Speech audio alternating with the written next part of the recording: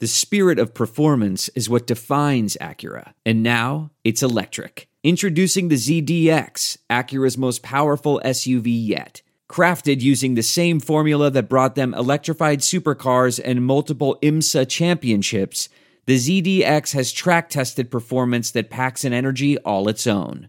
Unlock the energy and order yours at Acura.com. This episode of the Platinum Sombrero podcast is brought to you by Heavy Metal Crayons. From the same heathens that brought you jazzy gel pens and mariachi markers, try brand new Heavy Metal Crayons. Why color with boring old red when you can use lamb's blood or demon horn? Chant your vengeful mantras and pine for terminal desolation while using the all-new Fire and Flame shade of orange. We've even managed to identify the colors of anarchy and torture. Also, be sure to try the new Prince of Darkness edition, which is just 666 shades of black, including Abyss, Witch Hunt, Sin, and Eternal Damnation. Heavy Metal Crayons. Patent pending. 51,000 plus on their feet. Nobody's left to beat the traffic tonight, I guarantee you. Mark gets the sign. The wind and the pitch. Here it is. Swung. Fly ball deep left center. Grissom on the run. Yes! Yes! Yes! The Atlanta Braves have given you a championship. 25 lighters on my dresser, yes sir. You know I got to get paid. High fly ball, back to right center, and the Braves have won it. 25 lighters on my dresser, yes sir. You know I got to get paid. Swing and drive, back to right, welcome to the show. I got 25 lighters for my 25 folks.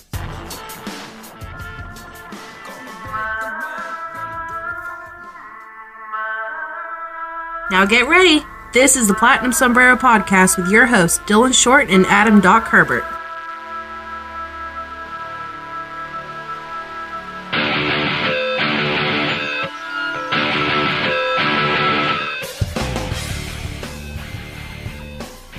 Welcome everybody to another episode of the Platinum Sombrero, brought to you by Armchair All-Americans and our friends at MyBookie.ag. MyBookie.ag, the number one place to go for any and all online gambling needs. Whether you want to place a wager on Ronald Acuna hitting 40 homers and 40 steals this year, I'm sure you can find that now. Maybe you were one of the ones who were smart enough to take him going 30-30 before the season even started. MyBookie.ag has all sorts of great lines, all sorts of prop bets. Maybe you'd wanted to bet that Ozzy Albies would have a 350 OBP. You could have bet that at the beginning of the year.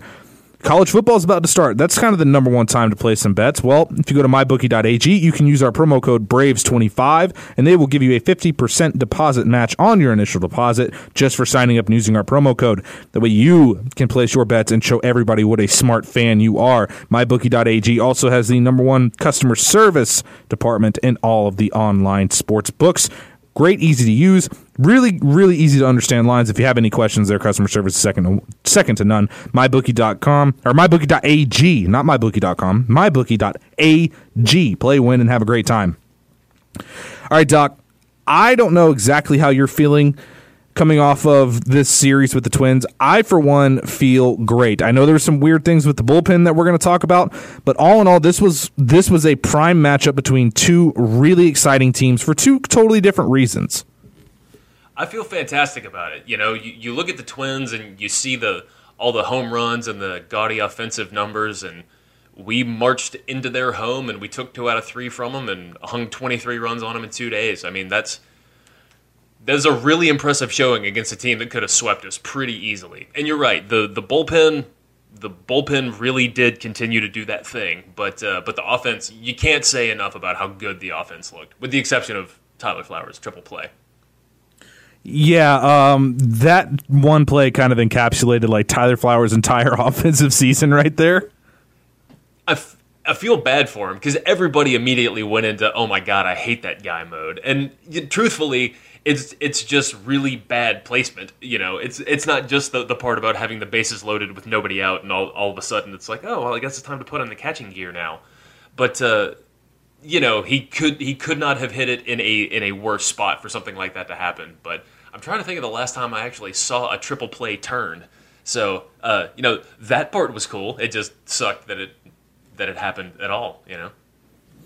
Well, that was the thing. Everybody on Twitter was like, "Oh, watch Johan hit into a triple play here," and then Johan walks, and then it's Tyler Flowers that hits a triple play. There's no other way around it. This has been about the worst year possible for Tyler Flowers. For anybody that was more of a fan of Kurt Suzuki over Tyler Flowers, this is kind of like their "I told you so" year. Let me explain. I kind of feel bad that this is happening to Tyler because he's a good guy. He's a good teammate. But then again, you're also a professional athlete. Your one job is to catch the ball, and he can't seem to do that this year. Never mind the fact that he can't call a game. We are at this point. Do you remember at the beginning of the year when you and I kind of agreed that McCann needed to be right around 35 to 45 games this year? How quickly did that go flying out the window? Yeah, Braves Cold Takes is digging that up right now. That was, and at the time there were a lot of questions about McCann's knees and his ability to rebound and actually take on a full workload for this season. And Flowers had a pretty good year last year, but yeah, everything kind of turned on its head there. All of the pass balls, all of the inability to even just catch the ball, like that's a weird one. That's like catcher yips.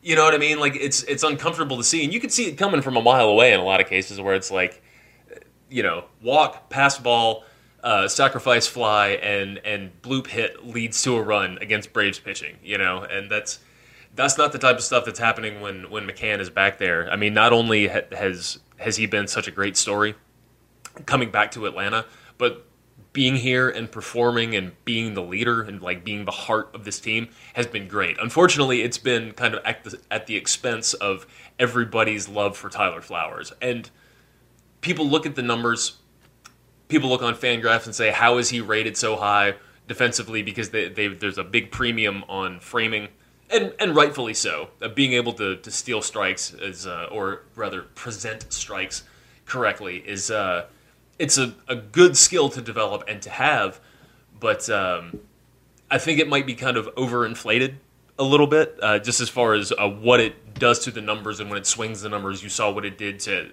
all of the catching numbers last year when they implemented that. So I don't know. Flowers got off to a good start this year. He's still a good catcher. He's just struggling a bunch. Like I said, it's like he's got the yips somehow, and not, he's hitting 115 over the last 3 months or so.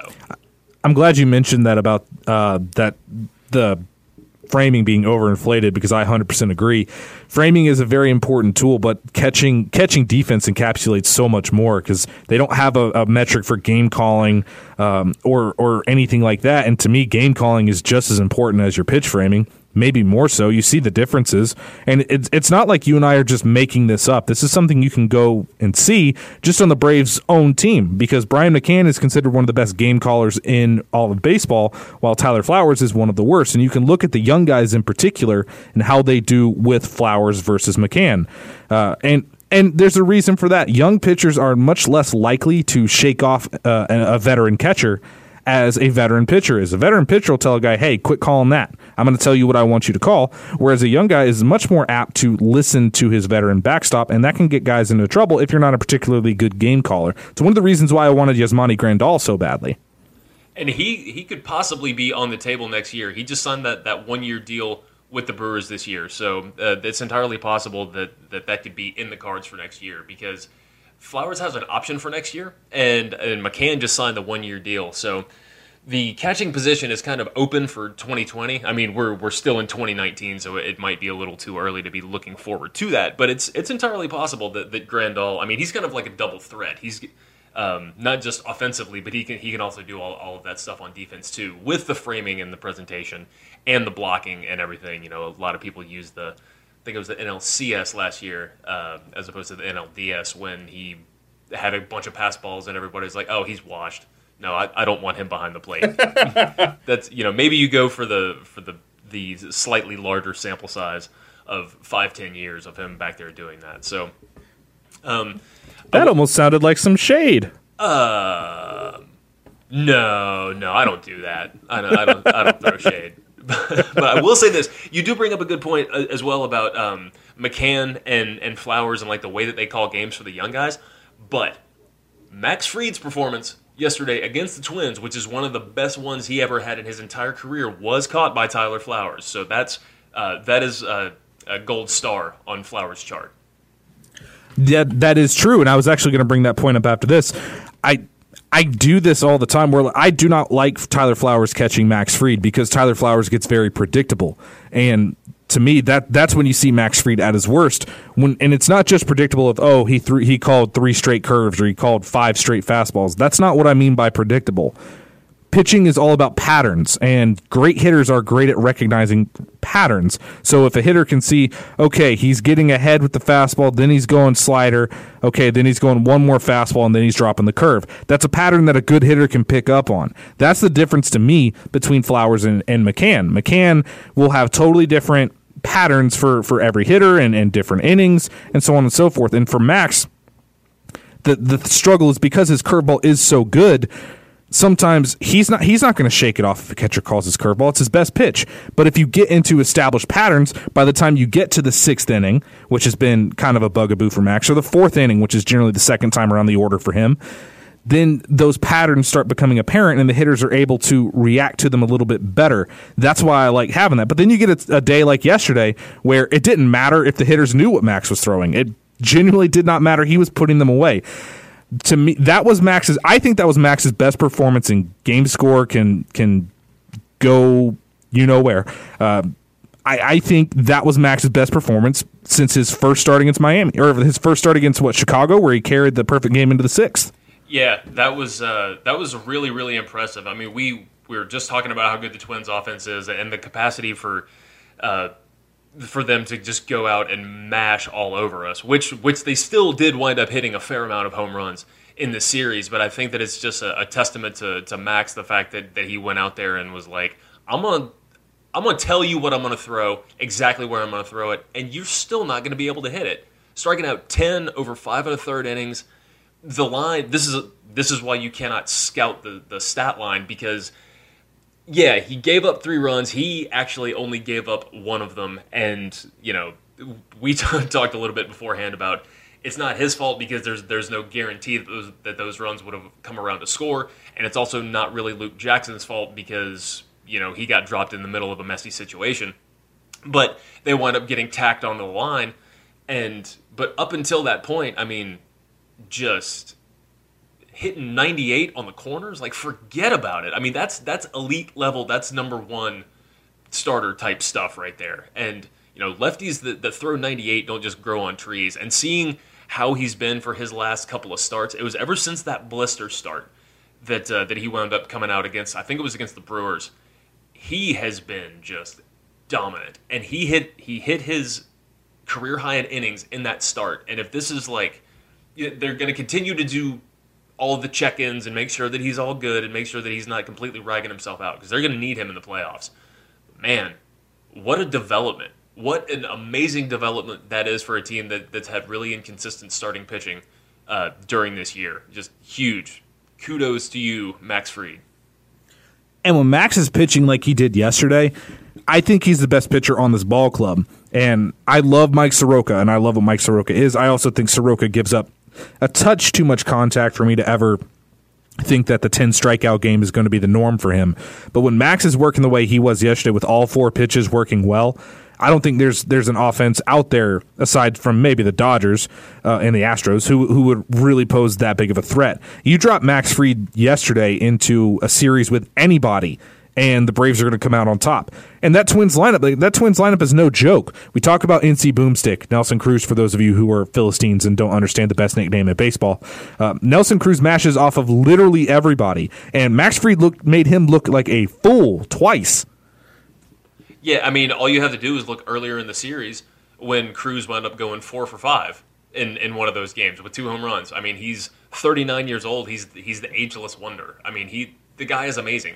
And just shut him down, made him look foolish, and up and down that lineup too. I mean, he came out, he struck out the side in the first inning, and was just like kind of strutting off like, oh yeah, nobody's hitting me today. So that's great. And you look at the playoff rotation, Soroka's going to be in it as long as everything is all good with him as far as his innings. Dallas Keuchel's going to be in it. So that 3rd spot is up for grabs. And that version of Max Fried, man, I picked that guy in game 1. I mean, that's two games in a row for him, and Max went through that big-time struggle for a month, which it looked like he was kind of, like I said, he was getting a little bit too predictable, looked like he kind of hit a wall there. Hopefully these 2 starts are an indicator of what he's going to be the rest of the year, but it was also a big day for somebody I know you're clamoring to talk about. Mike Foltynewicz on Tuesday, that was the best Mike Foltynewicz we've seen since 2018. I don't know if I could accurately state how much I love Mike Foltynewicz. The whole thing with him getting, the injury and then going down to Gwinnett and just the demotion and just getting, God, he got crushed while he was up here. My heart broke. And then he came back, and there has been talk that they were going to line up his start with Kevin Gossman, who we're going to talk about him in a second. They were lining it up to where Folty could basically take Gossman's next start, which is going to wind up being, I think, this Sunday against the Marlins. And they didn't want to kind of unravel any of the confidence that he had built up in AAA. But there have to be questions about how much confidence he could really get from moving from AAA up to the big leagues and facing the Marlins. I mean, that's basically like staying in AAA. So they just decided, you know what? We have an opening, you're coming back, and we're going to throw you directly into the fire. Good luck not giving up any home runs to the Twins. And it seemed like he struggled to get set up, but like by the time the 3rd, 4th inning, that slider was darting, everything was moving.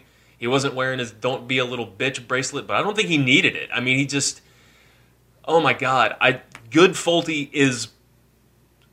Oh, I just love good Folty. I can't say enough about it. And the struggles with the mental stuff and all of that, like it breaks your heart, because that's not something like, it's not like a mechanical tweak where a pitching coach can sit him down and say, we've got this slow motion video of what you're doing. Instead, it's like, hey, we've got a slow motion video of you acting like a little bitch, or or whatever.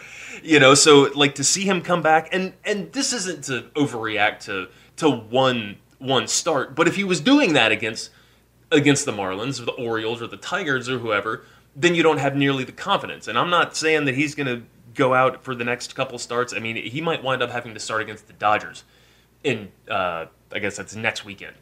So it's entirely possible that he's going to go out and get his ass handed to him. But just seeing him back and getting that feeling of like, this is the guy that we have needed. That was 2018 Folty. The 6th inning got ugly, but he had just hit his stride, and it's like, yeah, just sit down for a second. We're going to go and bang on the Twins for a little bit and hang 6 on their pitching. So that was tricky, and I think, was it Cruz? Nelson Cruz that we were just talking about that hit a home run against him? 2. I believe Garver got him for 1, too. Yeah. So that's huge for the rest of the season. Like, NL East is starting to get a little woolly. The Mets, we're going to talk about the Mets too, about how what they're doing is not necessarily sustainable, but they are starting to win, and there's a bunch of matchups against them. Washington's not going away. Philadelphia is doing their best to go away, but they haven't completely fallen out of it yet. I mean, NL East is one of the best divisions in baseball, so there's no taking the foot off the gas. There's 7 weeks left in the season, and we need good, convincing wins against all of our division rivals. So, good Folty, huge addition. So that is my soliloquy about Mike Foltynewicz. I will now turn it back over to you. And for Mike, it's not just how good he looked on the mound, and his stuff did look better. You've heard some people around the sports talk world on the radio talking about, his velocity was back. His velocity didn't really leave. It wasn't the velocity. He's been throwing 94 to 97, even when he wasn't looking great. It was the explosion, the explosion on the fastball. The spin rate looked to be back, and it looked like it was getting on hitters better. It had a lot more late life on it, and that's what's important. A lot of guys in baseball today can throw 97, 98, but it's when you have late life where it seems to explode out of the hand and it gets on hitters faster than it is, that's when it works well. And for Folty, the key pitch is always the slider, because he can still get away with his worst stuff. He can still get away with it against right-handers, unless it's Nelson Cruz, but not against lefties, where lefties traditionally have tuned Folty up all but last year. And when he's got that slider working with the sharp break, and it's not just spinning, and he can bury it on that back foot, that's when lefties can't get to Mike, and that's when Mike is at his best. So I was really, really happy with his stuff, period, last Tuesday. That was great, but it was the mound presence that I liked a whole lot more. there was one moment in the game where he thought he got somebody on a check swing, probably should have got the call, but he didn't get the call, and he started kind of walking around the mound, but he didn't really let it, like, he did the little walk and he was done, and he was back to the game. That, to me, is always the most important part of a Mike Foltynewicz game. It's not the other team necessarily that's always beating Folty. Sometimes it is, obviously, but a lot of the times when Folty gets into trouble, it's of his own doing. And he'll get in his own head, and he'll get pissed off, and everything will flatten out, and then he'll be horrible. Some guys can pitch angry, some guys can pitch pissed off. Mike Foltynewicz is not one of them. So if he's able to control himself on the mound and get the mental side of things at least kind of under wraps a little bit, that's the Folty that the Braves have needed all year long. Yeah, and velocity does make up for a lot, and you talked about the explosion, the late life on everything, and he was hitting the corners, not just like the sides of the zone, but like the very top right corner. Like, he was hitting everywhere he needed to. And if he's having a game where he knows he doesn't have his best stuff, and then things start not going his way, it's usually not just one thing, it's when things start to compound. But that's kind of what makes guys like Soroka really special. I mean, it was Laz Diaz on Monday night who was behind the plate, and he was just giving Soroka the business. And he was doing it to Odorizzi, too. I mean, this was not just pardon me. This was not just a Soroka-based thing that he was doing, but I mean, the zone was completely inconsistent, and Soroka's looking around like, okay, I guess this is just how it's going to be. If that had been the situation for Folty, then you have to wonder how things would have gone if he didn't have his best stuff. But when he didn't, I remember exactly what you're talking about. He didn't get the call. He just kind of like got back to it. He's like, whatever. I know I can get this guy out anyway. I don't need this umpire getting in my way. And he looked great. So it's definitely something to keep an eye on. And we just talked about the Soroka and Keuchel and possibly Fried in the playoff series. I don't think they would necessarily lean on Folty to start a game in a playoff series, but I think that having the gas in that arm is definitely just a viable weapon, because you're going to need multiple inning outings out of these guys. So keep our eye on him. Hopefully next week, when we talk about him, we'll be talking about another really good start that he just had. Well, if this is kind of the for real what we're going to get from Folty for the rest of the year, I think the Braves absolutely would start him in the playoffs, because I think this is what they were counting on when they didn't make a lot of starting pitching moves this offseason. I think they were counting on Folty at least maintaining similar production to what he had a year ago. So that's good, and it's a credit to the Braves that they could be up 6 games where really the 4th and 5th starters have been inconsistent all year. But we just talked about Kevin Gausman earlier, and he was DFA'd and gone before anybody knew about it. And I do wonder if it's because the Braves didn't even try him in the bullpen. I think it was more just, okay, we feel good about Folty now, so you can get out of here. Trade deadline just passed, and saw the tweet from Jeff Passan come through. Said Kevin Gausman is heading to the Cincinnati Reds. I'm like, I have so many questions, and I never even considered the fact that they would just wind up trying to float him through waivers.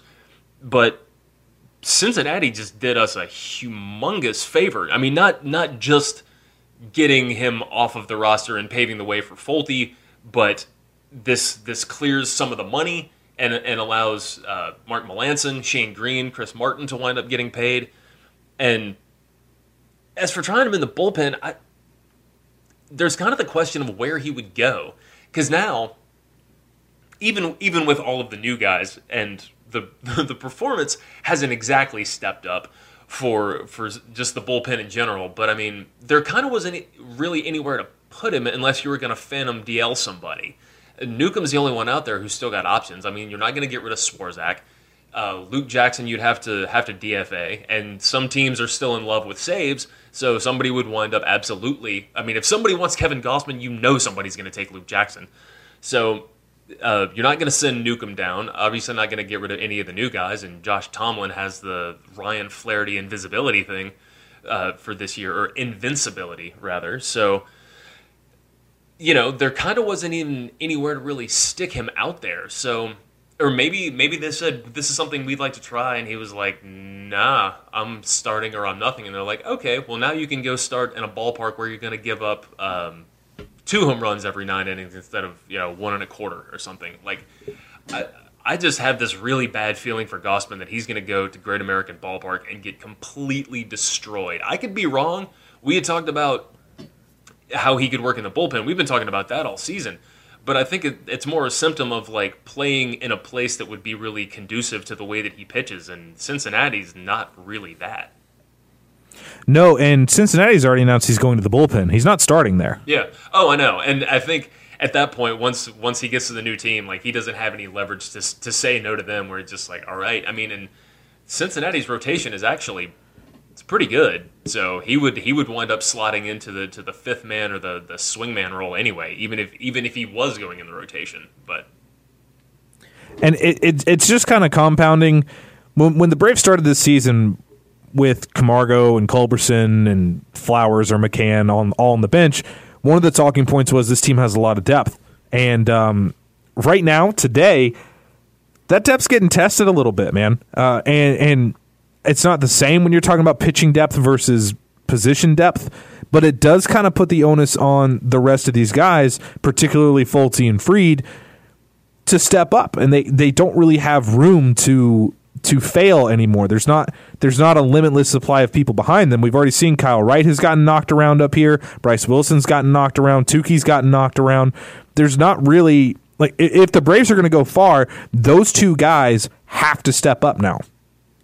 Yeah, and hopefully, we're to the point of this season now where we can start talking about magic numbers. So even it's not going to be an easy thing to do, but we are in August. There's a lot of division games, so where instead of just knocking one game off that you could, with a win against a division rival, you could knock two off. So hopefully there is going to be some type of opportunity for the younger guys to step in after the division is clinched or after it's really, really within striking distance, to where you can kind of not necessarily rest, but kind of rest for the playoffs and say, we're going to let you recover a little bit of what this season has done to you for Soroka and for Fried. Keuchel, I think, is going to be fine because he didn't really start ramping up his pitching until like 2 months ago. So that's where I think you're going to start to see guys like Wright and Wilson really be able to make their contribution, maybe kind of stake their claim on a rotation spot for next year. Wright has been much, much better over his last 6 AAA starts. 6 quality starts in a row, really keeping the walks down, really keeping the home runs down. But he knows he's not going to wind up going to the playoffs. He knows that and Bryce Wilson knows the exact same thing. So depth, this is why you keep stockpiling pitchers. People were asking questions for years. God, why do we need all these pitchers? This right now that you're seeing, this is exactly why. Because it's not just a slam dunk that everybody's going to show up and just be Mike Soroka all the time.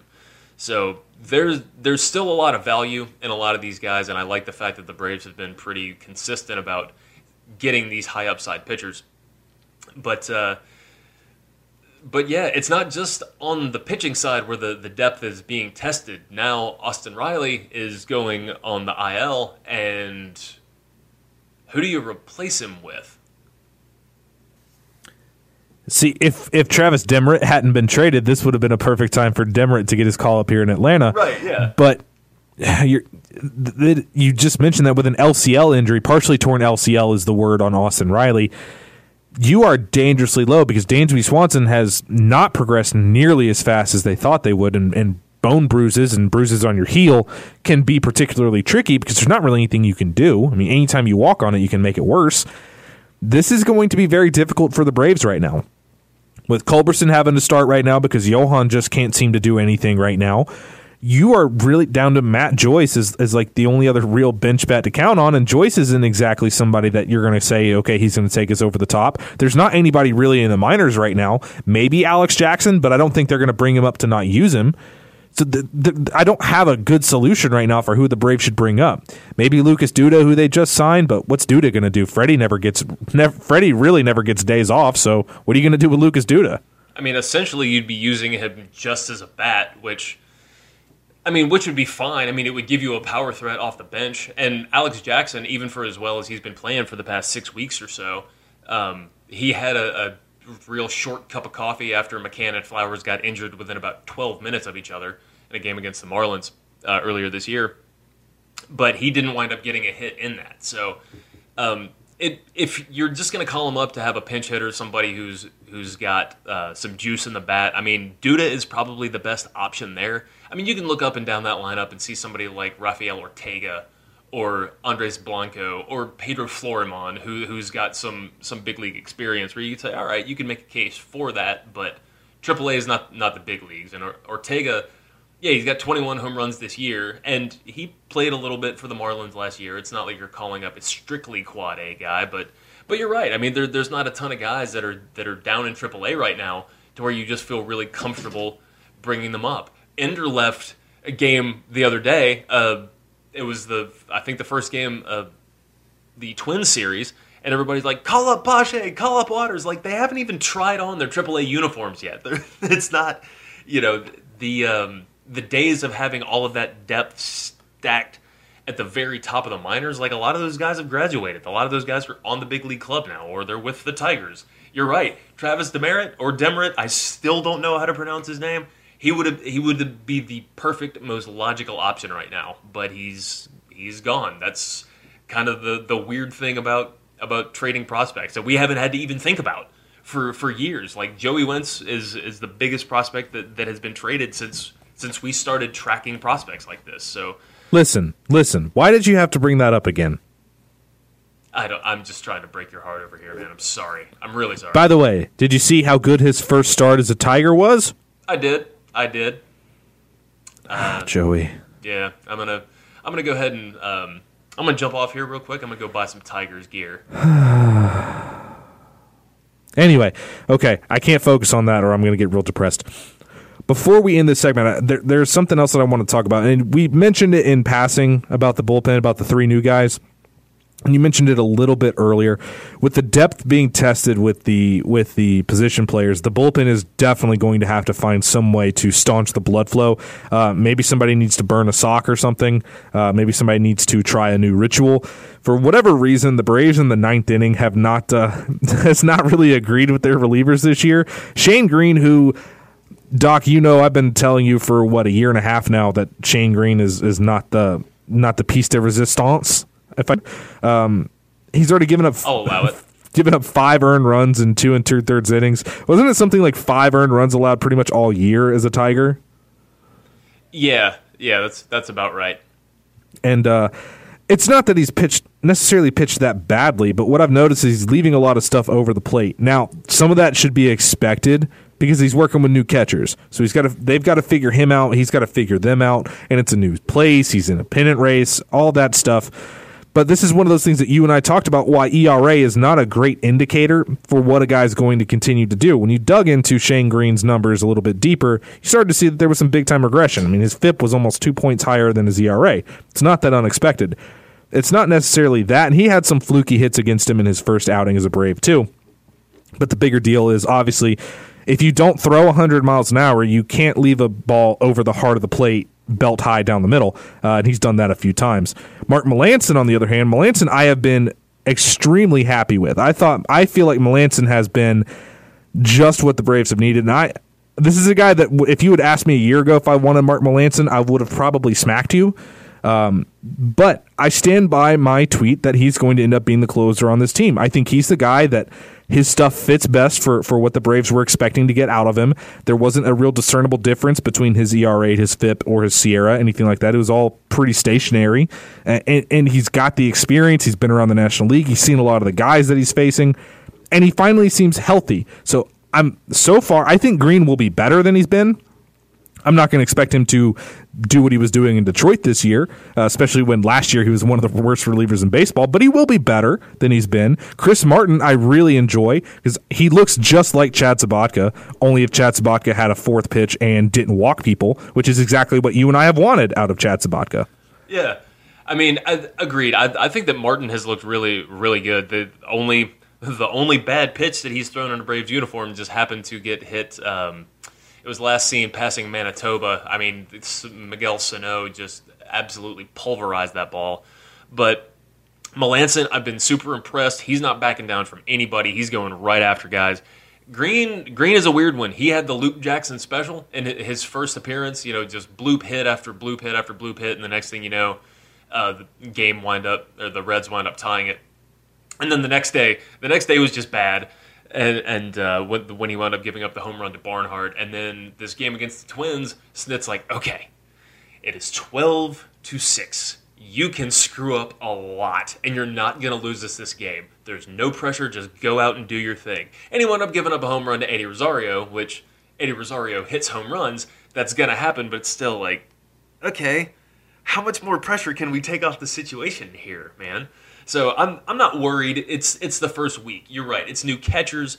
It's new routine. It's new everything for these guys. So Melancon, I think you could be onto something there. He's the vet. He's crafty. He's been around. Like I said, he's fearless. He doesn't back down from anybody. But this is why, everybody keeps making the point, looking at you, Chip, there's 3 closers. You can, if one of them's not working, you can plug in the other guy. And for as many times as he's made that point, it is actually a good point, because you can't be sure that the fact that there's a 2-run differential between Green's ERA and his FIP wouldn't wind up starting to normalize a little bit. So you can say, all right, whatever, we got Chris Martin over here. We're going to plug him in. We got Melancon. I'm totally fine with it. And you also, in theory, you have Luke Jackson as your 4th closer. I did like seeing him go out in the 10th inning and strike out the side against the Reds. That was kind of poetic justice for him, I think. So not worried about the new guys. I'm really not too worried about it. I think that there's bullpen's still better than it was. I mean, don't you feel better about having those guys than having Minter in there right now? I feel a lot better, even if Martin might give up some home runs, which I don't expect him to pitch any worse in our ballpark than he did in Texas. I love the fact that you have at least one guy in your bullpen that just doesn't walk people now. And he's a guy that comes with a big fastball. I think Martin's a guy that the Braves will probably try to re-sign this offseason. And I keep mentioning it with Melancon. I like what he gives you. I'm a big fan of his. I don't think there's a big difference between Shane Green and Luke Jackson, to tell you the truth. I think they're pretty similar pitchers. Jackson throws a little bit harder. Green has a little bit better command, but I think they're pretty similar. And even then, while we may hate on Luke Jackson, he was still the best bullpen guy you had. So essentially, the guy that I think was probably the worst of the 3 that you added is as good as the best guy you had. So it's nothing but a net win there.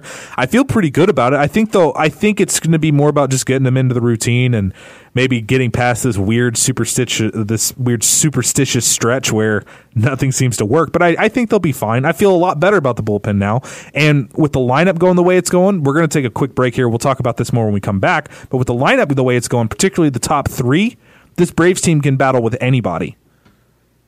No doubt about it. I mean, you saw it this series. Twins, one of the best offenses in baseball, and the Braves are like, yeah, that's real cute. We're about to beat up on you guys big time. And they did. Not just that. They hung 9 on Jose Barrios, who's one of the most talented arms in Major League Baseball. Worst start of his entire career. And with that said, we're going to take a quick break. When we come back, we're going to talk about those offensive numbers as well as some historic things that could be happening for one Atlanta Brave, and we'll discuss some of the minor league progression that I know you guys have been waiting to hear ever since they were announced. Thank you guys so much. We'll be back right after this here on the Platinum Sombrero. This week's episode of the Platinum Sombrero podcast is brought to you by Boys to Men's Warehouse. From large to small and big and tall, Boys to Men's Warehouse has got you covered. Literally. Our suits have a special wicking material so you won't have to wait till the water runs dry. And this breathable fabric will keep you cool through all 4 seasons of loneliness. You'll look so fresh, every Jezebel in town will be saying, I'll make love to you like you want me to. They'll be all over your inseam. Our custom pant legs are extra long so they won't ride up when you're on bended knee. We also offer rentals in case you only need those special threads for one sweet day. Come visit our newest location in Motown, Philly. Boys to Men's Warehouse. Patent pending. Boys to Men, ABC, DVD. The East Coast family never skip the beat. No. Waku and on South Street, Jet Black Band, plenty of friends, and all the Philly steaks you can eat. Back in school, we used to dream about this every day. Couldn't really happen, but the dream just fade away. Everybody singing and blazing, it sounds smooth. If we started a group, and we are kicking it just for you.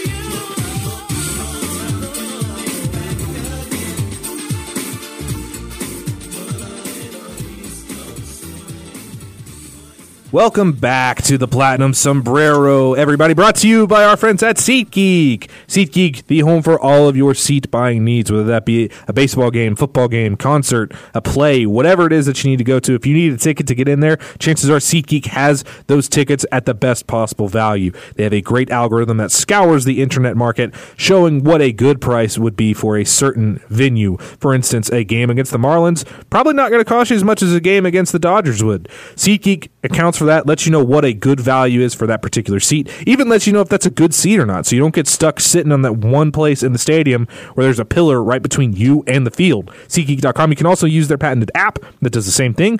It's not just for buying tickets, though. If you're selling a ticket, you can put them up on SeatGeek. Maybe if you got a ticket to the mayor's show that our patron Megan is going to tomorrow, or Friday, so when you guys are listening to this, you can put it up on SeatGeek, and it'll tell you how much you need to be charging for that seat, what's a good value for you, what's a good value for them. It also lets you know by easy color-coded directions. So sorry if you're colorblind, but if you're not, green is good, yellow is okay, red is bad. Same as a stoplight, SeatGeek.com. The easiest in all of your ticket buying purchases. And use our promo code ACAA, and you'll get $20 off at checkout just for throwing our name into the ring. SeatGeek.com. Life's an event, and we have the tickets.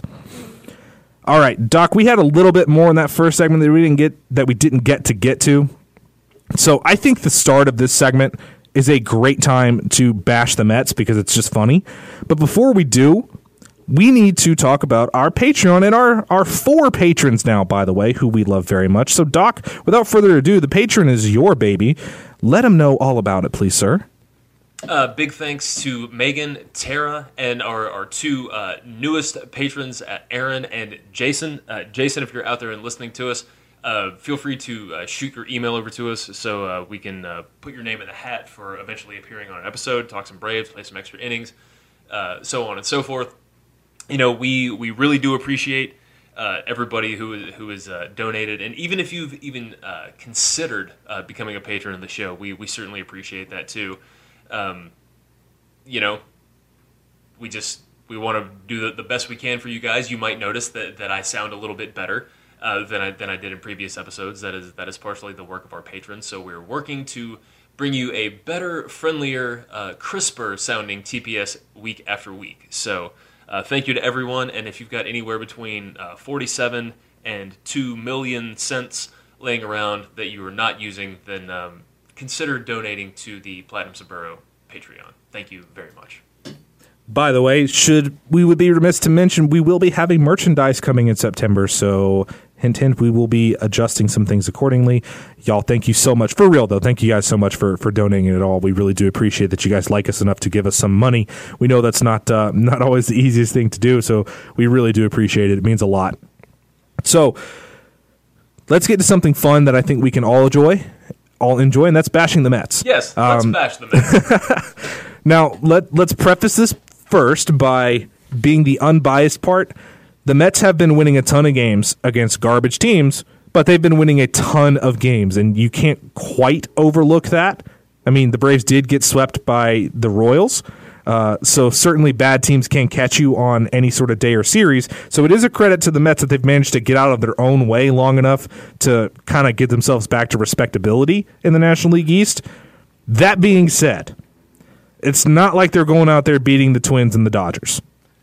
It's funny you mentioned the Twins. They actually they did beat the Twins. They took 2 against the Twins, like very, very early on in this streak.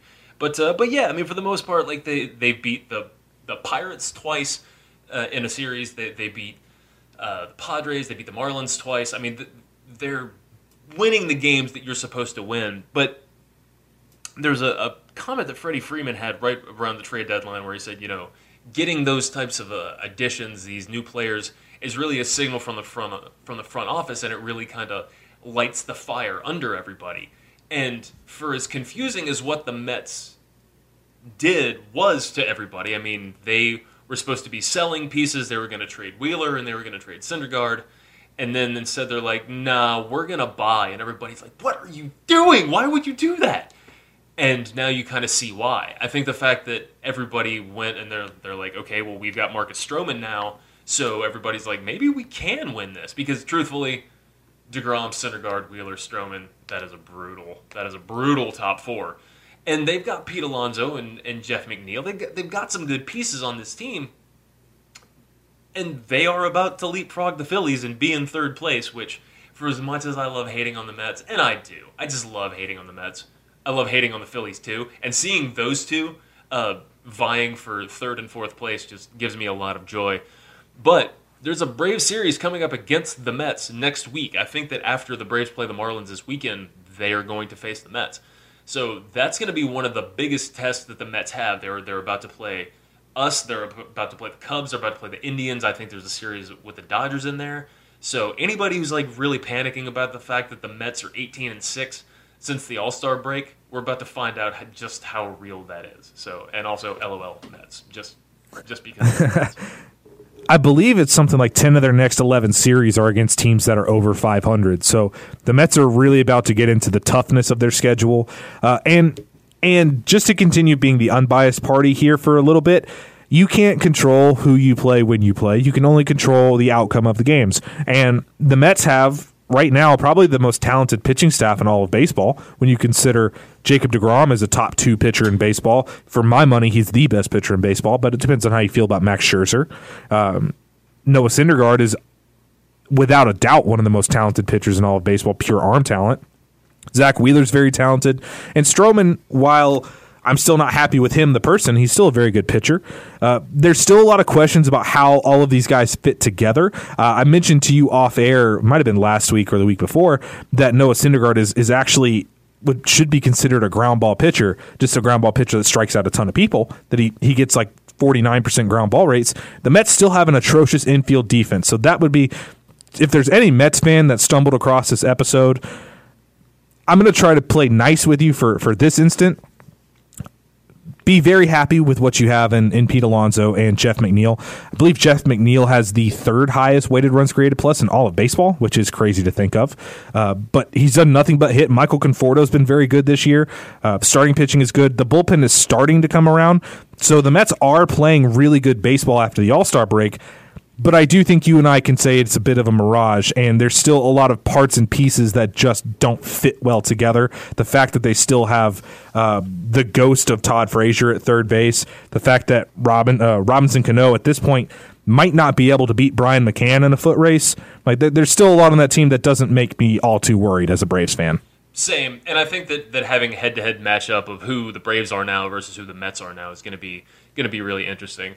But they don't seem as hateable as they were in previous years for any reason other than the fact that they're just the Mets. You know, when you look at Pete Alonso, I mean, I like Pete Alonso. And Jeff McNeil is basically what happens when Trey Turner plays the Braves all of the time. You know, like that, he's a great, great hitter, and he's an absolute pest. But I don't know, this division is like everybody was so, you know, the Braves were underperforming for a really long time. And the Nationals don't even talk about what happened before May the 24th. And the Phillies were like, for a minute, it looked like they were going to be the only good team in the division. And now this is the only division in baseball that's got 4 teams over 500. Now the Marlins are down there dragging down the overall average in the division here. And this isn't to say that the NL East is the best division, because you look at the AL East with the Yankees and the Rays. You look at the AL West, there's some great competition in there. But it's got to make you feel good knowing that for the way that the Braves have played against the Phillies after that first series, and the way that they have played against the Nationals outside of that first series as well, when they wound up hanging like a 14-4 loss on us. You know, it's hard to win a good division and do so convincingly. And the fact that everybody... or that the Nationals have played as well as they have, and the fact that the Mets are starting to surge and the Braves are still kind of maintaining their lead right now, I think it's really good. It's not like last year when the Phillies just completely fell apart down the stretch, and then the Nationals weren't, you know, they tried to make a push at the very end, but they were too far out at that point. I mean, this is what we thought the division was going to look like coming into this year. So winning this version of the NL East is huge. And it's not just that. I wonder, with the way that the Mets have been playing, if it kind of cools that hot seat under Mickey Callaway a little bit. And you can kind of tell it by the way the managers are in the NL East, and I've been saying this all year that these teams are far more talented than they've been playing right now. The Nationals, obviously, David Martinez has to be gone soon. There's just no excuse for the Nationals being 6 games out because they were so atrocious early in the year. But it speaks to the Phillies. I know that Phillies team has a lot of injuries, but they're still a lot more talented than they're playing. They just happen to have who I think might be the worst manager in baseball. Yeah, I mean, and when Brian Snitker is looking like a tactical genius compared to some of the other guys in the division, I mean, that says a lot. And I like Snit, but he is not a brilliant tactician. And Dave Martinez, he was able to help turn that team around. And Mickey Callaway, I swear to God, I would have gone to mybookie.ag and placed a very sizable sum on the fact that Mickey Callaway was not going to wind up finishing the season as the Mets manager. So, and Gabe Kapler, I mean, you've seen it. They're down 7-1, and then he's going to bring in a lefty to face Ozzie Albies with the bases loaded. Like, have you studied the charts? Like, what's in that binder that's next to you, man? Like, where's your bench coach? So anyway, but even outside of that, there's a lot of talent, like player talent in this division, and good players make up for a lot, as you've seen with some of the stuff that's happened with Snitker this year. And I think that he is, compared to the rest of the division, he is the best manager that's out there, not just for people, but for tactical moves. But I don't know, man. We're to the point now. A lot of division games, Mets, Marlins coming to town, and a bunch of games with the Phillies in September. So we get to see it firsthand. This is the masterpiece. We get to come see the Braves win the division against the division rival. Wouldn't it be great to win the division, like to clinch against a division rival again last year? It was great. It was great winning last year, but doing it against the Phillies was extra sweet. Oh, no doubt. And it's one of those things. This is going to be kind of a weird season for everybody that was, pissing and moaning about the schedule early on before the season started, talking about how late it would be before we played any real games. This is going to kind of be a really fun end of the season because when you play a division opponent, it's big swings in the rankings, and there's still a ton of games in division between the Braves and the Nationals and the Mets and the Phillies. There's a lot, like these guys, 6 games is not out of it right now. Like 6 games is not anything that you can just say, all right, the division's over. Like the Braves don't have an opportunity right now to just, all right, cool, we can go into prevent defense mode, to steal a football term. They still have to be on their P's and Q's because there's a lot of intra-division games here. There is no reason to let their foot off the gas, too. And with the way that everybody's playing, you alluded at the end of the first segment to the way that the Braves' offense has been going. They have certainly missed Dansby in the field, and in the lineup, too. It's kind of hard to tell the way that they played against Minnesota. But with Acuna, Albies, Freeman at the top, I mean, even when Dansby does come back, I don't know if you can take Ozzie out of that second spot. I mean, No way at all. Yeah, I mean, and with Acuna, he just hit freaking hyperdrive after the All-Star break. I mean, do you think he's going to get 40-40? I'm glad you mentioned that because there's no doubt that he's going 30-30. He's sitting on 29 homers and 26 steals. He might get 30-30 before the Marlins series is over. And if he does that, by the way, I'm sure you guys have heard this ad nauseum, but it'd be the first time since 1991 when Ron Gant did it. But 40-40 is a totally different club. There's been a fair number of people that have gone 30-30. 40-40 is very elite company, and I do think Ronald can do it this year. It's going to be harder with the steals than it will be with the homers. I have no doubt he'll get to 40 homers. Getting another 14 steals this season, that's going to be a little bit trickier, but there's no doubt he can do it. And the crazier thing on this is he really wasn't stealing a lot of bases until like 2 weeks before the All-Star break, when all of a sudden he's like, you know what? I feel like stealing bases, and he just happens to be one of the best in baseball at it. And that's the mark of a tremendous athlete like that, to where he can just kind of make the decision, like, you know what? I think I'm going to go be fast now. And how many caught stealings has he had? I mean, I don't have his caught stealing rate in front of me, but I mean, it seems like every time he goes that he winds up swiping it. So all he has to do now, he has to go, well, you said he got 29 and 26 right now? Yeah. So he's got to go 11-14 for the rest of the season, and there's 46 games left, I think. So, I mean, that's completely doable. I mean, that's basically keeping up the home run pace that he's been on all season, hitting 1 every 4 games. And then with the way that he's been stealing bases recently, I mean, as long as as long as he doesn't hit an extended cold stretch, because he does have to be on base for this to wind up stealing the bases. But I mean, it's entirely possible. And the fact that we're actually able to have this conversation this late in the season and say, like, it's looking increasingly likely. I mean, even if he doesn't get it, say he winds up like in the 37-37 club, people can glamorize, 40-40 because they're nice round numbers. But I mean, even so, how many guys have done that? Like, you're talking Jose Canseco, Alfonso Soriano, Mike Trout level guy. I mean, like, this is elite company. This guy's 21, and he just signed his contract extension 4 months ago. This is the greatest show on earth, man. We get to watch this until, hopefully till the end of time. By the way, he's been caught stealing 6 times this year. That's crazy. That's unbelievable. It seems like it's a shoo-in, and it's such easy power and it's such easy speed. Everybody watches him, and it's like we're just used to it now. It's not Trout level because Trout's been doing it for 7 years or so, and like the worst season he ever had, he put up 6.6 WAR.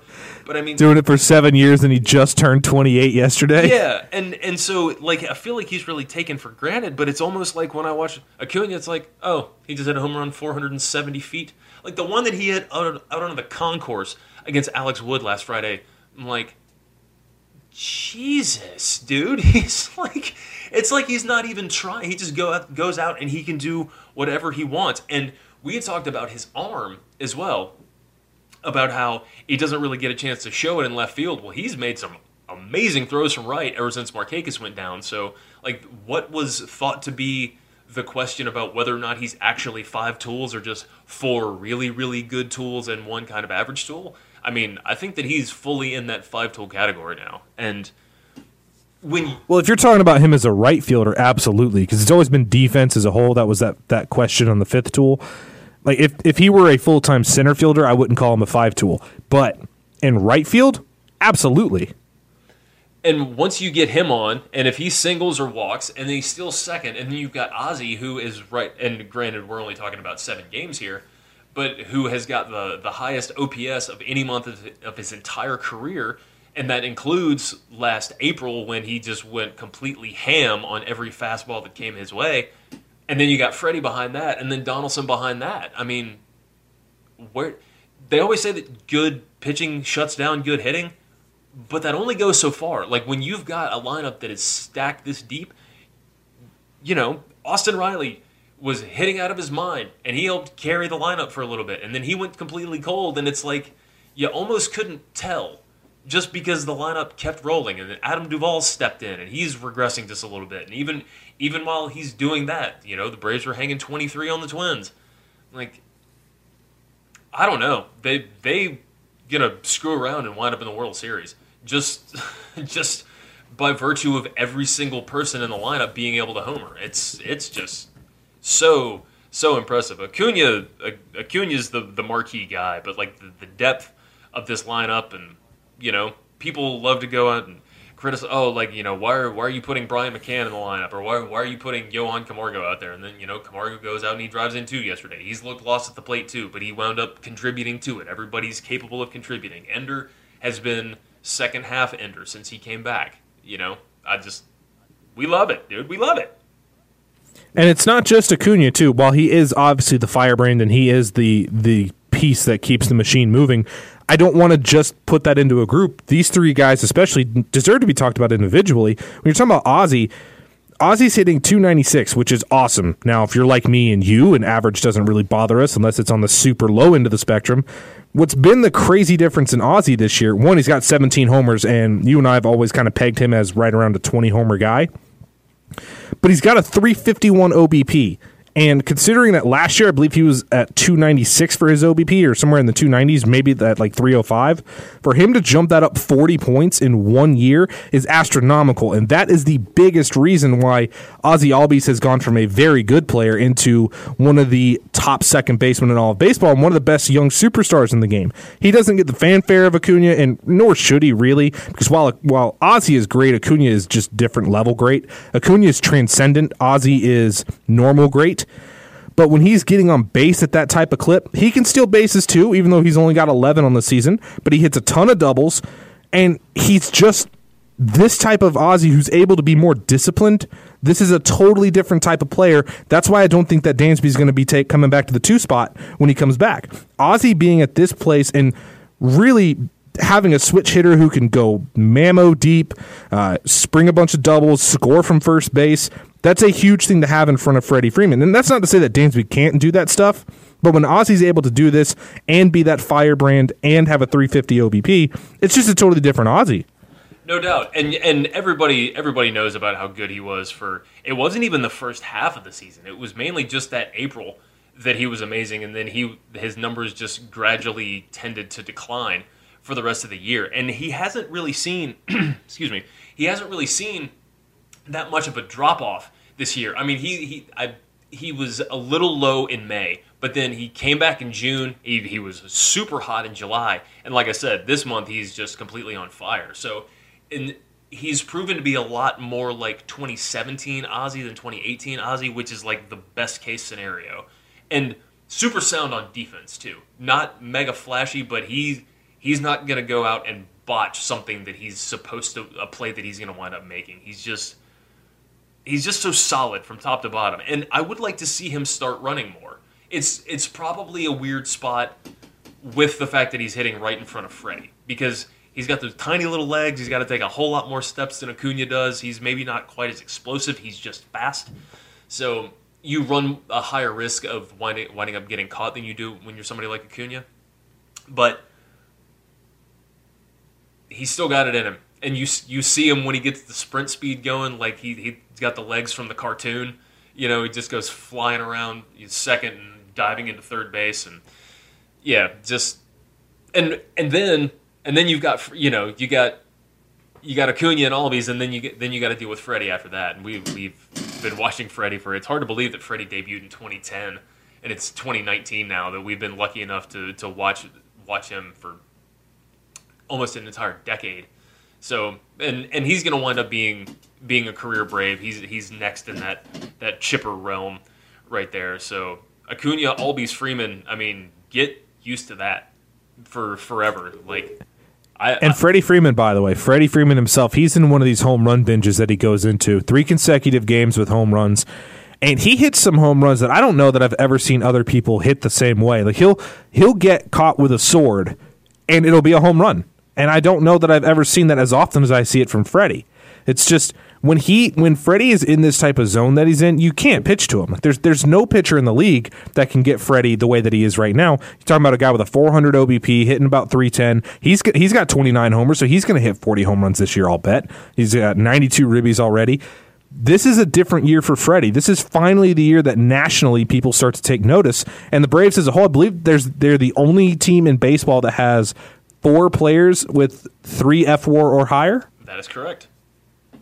When you consider Josh Donaldson as well, who, despite an abysmal start to the year results-wise, has really turned it on ever since the Joe Musgrove incident and has really kind of blossomed into the player that all of us were hoping he would be. So when you've got these 4 going the way that they are right now, I don't know that there's a better 1 through 4 in all of baseball. And once Dansby comes back, if he hadn't been out, WAR is a counting stat. It's cumulative. So Dansby would be probably pretty close to being 3 WAR as well. And so if nobody's got 4, then nobody's got 5 either. So I mean that's huge to have. And you can, when you've got everybody like that just stacked in your lineup, then you can bear the fact that Nick Markakis was just really kind of the cracks are really starting to show before his injury. Still love the guy, but he had .2 WAR on the season, .2. We talked about Austin Riley and the fact that he was starting to fall apart, and Ender was first half Ender for the first half, as it tends to go, and Camargo is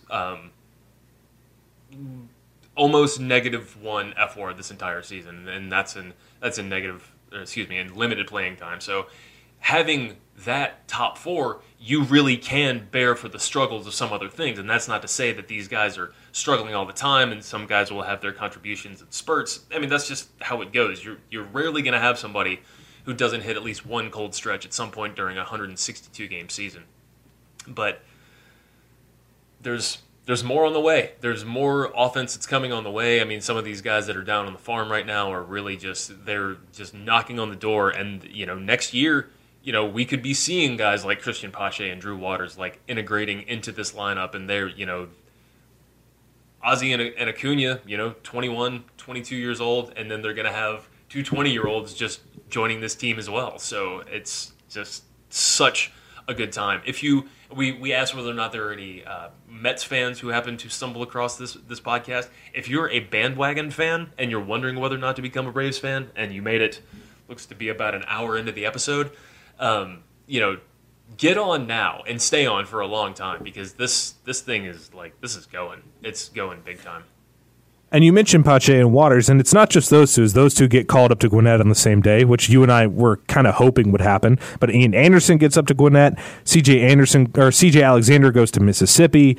And the Mississippi rotation itself, as Tucker Davidson goes to Gwinnett as well, the Mississippi rotation got decimated in the span of a couple hours. But if you're a Braves fan, don't just keep a watch on Christian Pache and Drew Waters, who you could see Pache this year, theoretically, in September. I think if you're asking me, and I've been asked this question a lot, they asked me about this yesterday on 680 The Fan, about could we see any of these guys this year, and they were talking about Ian Anderson and Drew Waters and Christian Pache. If that's the case, I think Pache would be the only one of those three, potentially. I think Tucker Davidson might have the best chance out of all of them, because Davidson and Pache both have to be on the 40-man this December to protect them from the Rule 5, so they're obviously going to be on it.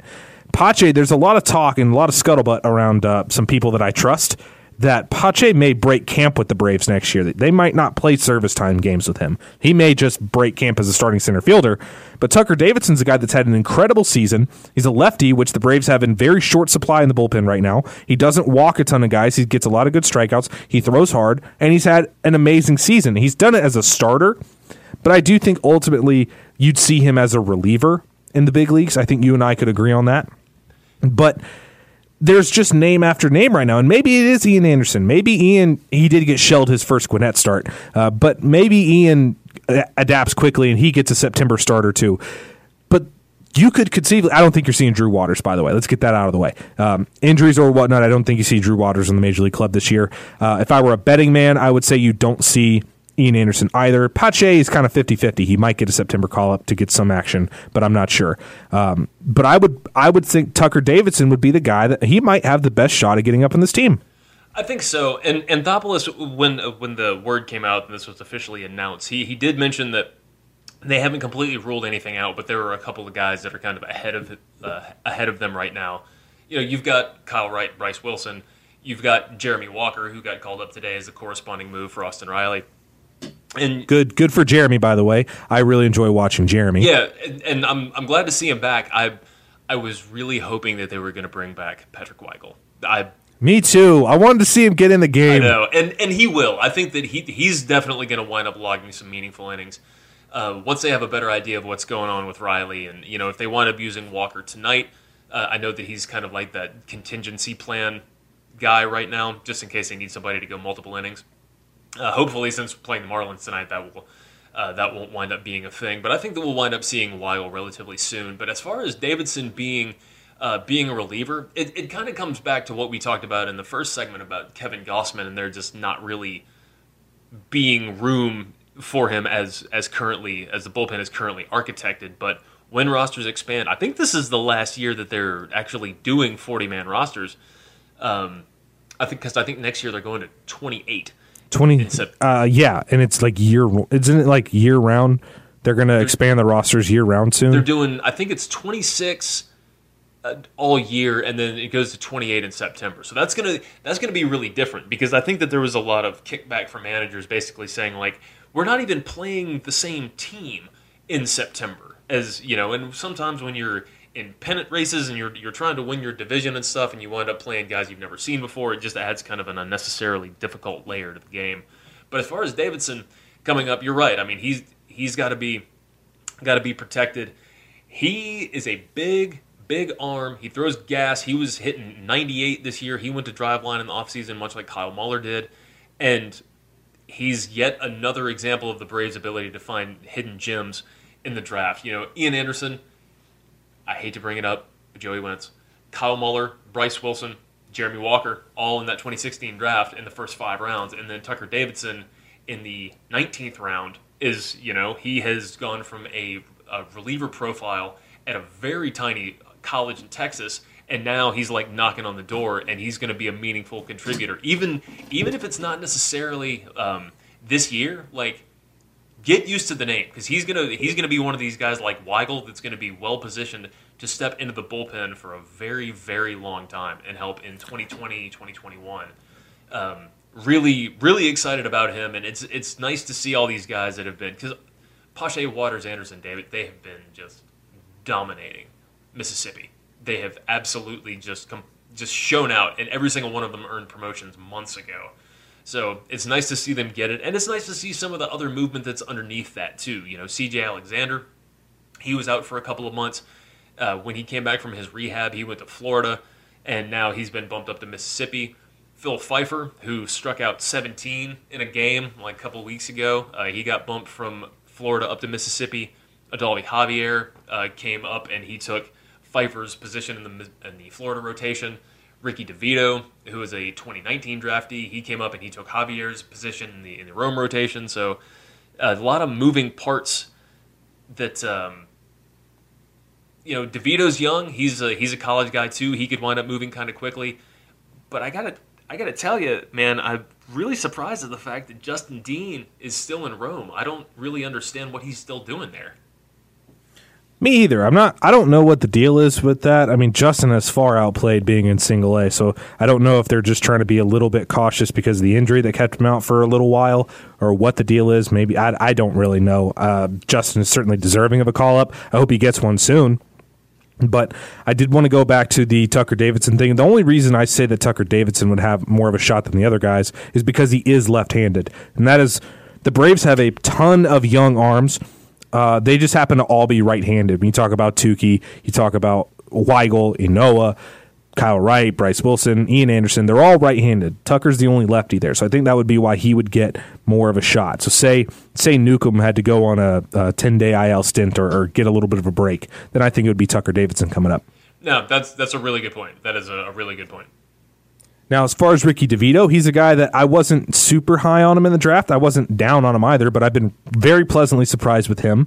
And Odalvi Javier, I don't think you'll ever see him in the big league club, obviously, but this is a guy that I like what he's done so far, and he definitely deserved a call-up. So it's nice to see when guys who aren't the main guys, and even C.J. Alexander is a name that a lot of Braves fans know, but a lot of these guys that are kind of the undersung guys, the undersold guys, when they start getting rewarded for their good play, it's good to see too. Hopefully we see Justin come up soon, man. But we got to talk real quick because we're running out of time here. Really, really quick.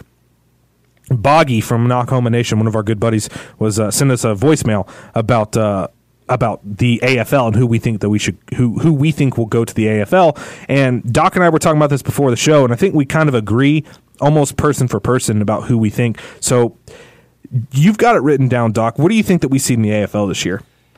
If I had to guess, usually the way that they do it is they'll take either 6 or 8 prospects from any team, 4 pitchers, 4 hitters, 2 of each that will wind up being full-time, and then you've got like 2 taxi squad guys that will only play like 2 days a week.